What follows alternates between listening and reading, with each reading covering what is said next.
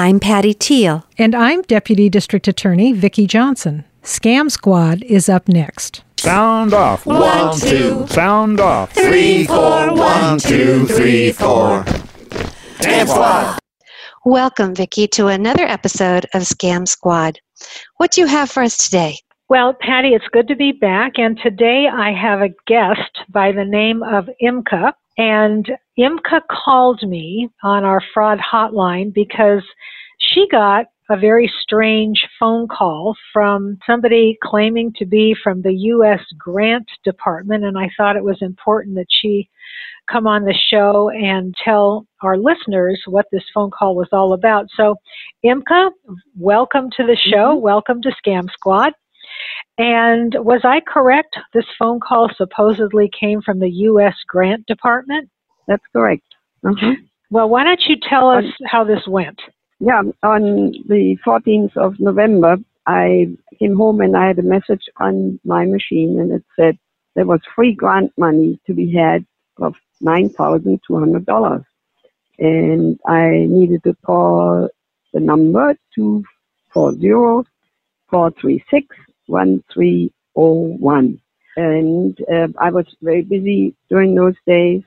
And then I think about a week later, I decided to just see what this is all about. But I called the night before the actual phone call and called this number, and it rang and rang and rang. It was just a plain old ringtone. And then I had looked into the phone book. It was coming from Maryland. So I thought, yeah, that's close to the District of Columbia. And so then the next day I called this number, and a very nice young lady, Amber, said this was the U.S. Grant Department, part of the Department of Health. And she asked me, had I called before? And I said, no.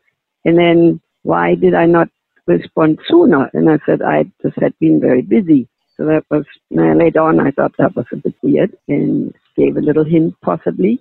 Then she said the grant is for seniors who pay their bills on time and they have no bankruptcies and all kinds of things, etc., etc. And it's from the Treasury Finance Department. And there would be three options. One, that I could pick up cash from the Western Union. And the second one was a direct deposit into my bank account or into my credit card account. And I thought, you won't get any of those. I can tell you're so organized. The Western Union, I thought that's the safest. So then I should call the Treasury Finance Department right away. And they gave me another number, 646-801-5611, to receive the grant money, plus the money tracking number. No tax would have to be paid on that, and no paying back of the money was necessary. I thought, wow, that all sounds wonderful. So then I called that number, and there was a strange something Google tone. I think it said Google something. And I thought, no, wait a minute, where are we going now? But then Kelly Wilson answered, and she confirmed my name and zip code and asked me for my age. And actually both women asked what I would spend the money on. And I thought a little while, and I thought, probably supplementing my rent, etc. And then she gave me the grant approval number, AC0211. And she said half of the money I would receive at Walgreens. Now that sounds odd. They probably have $4,000 right in their cash drawer to give to me. I just, oh la la. Yeah, then she said I needed to buy a registration card. And she said the card is called STEAM, STEAM, first. And then half of the money I would receive at the local Western Union. And that was it. And then Kelly directed me to go to Walgreens immediately and not to tell anyone about it. They might want to snatch it away from me. Aha. Sounds better by the minute. Yeah. So she also said, when you get to the parking lot, call me and then I will walk you through it. So that was that. I got in the car and I thought, let's see where this takes us. And so I went in the Walgreens and I waited till there was no one at the cash register. And then I asked the young man that I had received this call, and what did he know about the Steam card? And he looked at me and he rolled his eyes. And then he sent me to the CPH, which is right down the street there. That was, of course, the wrong place. For this, they sent me to the sheriff's office, where they gave me the district attorney's office number, and that's when I called Vicki Johnson. Okay, and I'm glad you did. It all began. Huh? And so, at any point in time here, did you get suspicious? Did you decide that this was probably a scam? There's Google sound early on there when I called the second number. I thought, this is the very first time I hear an announcement like that, and I thought, what are we doing up there in the ether? Yes.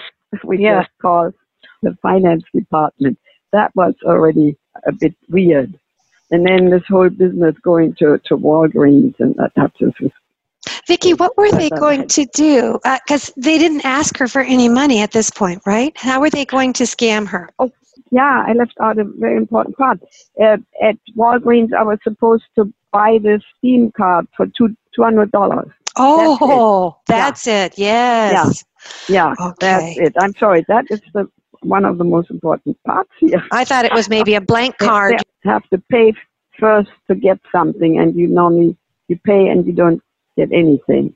Mm-hmm. I suspect they would have wanted you to buy, I suspect this must have been some kind of a card where you can put money on the card, and then you... Yeah, that's it. Yeah. That's the Steam card. The Steam card, and then you would have to probably call them back and give them the numbers on the card so that they could then cash that card. Possibly. Yeah.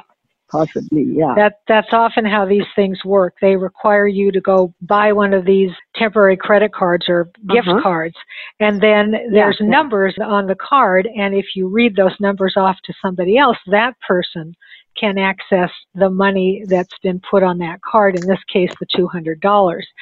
So I suspect that's where they were going with this. But the thing that I think is interesting is that you said there was a young man at the cash register who kind of rolled his eyes when he heard you ask for the Steam card. So he knew that it was a scam, it sounds like. Yeah, or that it can be easily used for that purpose. Right, yeah. And so he was the one that sent you to, first of all, the highway patrol. Is that? Because they were just down the street here in Goleta, and so I went there and I said, no, you go to the sheriff's. The sheriff's department. Yeah, I got your number. Yeah. Well, thank goodness that young man. Go ahead. Both ladies were very polite and very caring. I must say, very trustworthy sounding. Yeah, they were good at their spiel. And who wouldn't want an extra $9,200? We could all use that for sure. Absolutely, yeah. Very, very intriguing, isn't it? Yes. That is. That's right.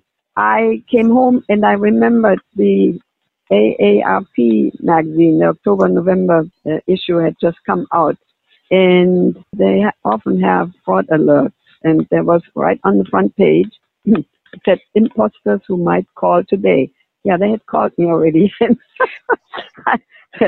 my case, there were 2 con women representing the U.S. government clerks. And here they have an example. 1, 2, 3, 4, 5, 6, 12 examples of what the con men or con women would call you about.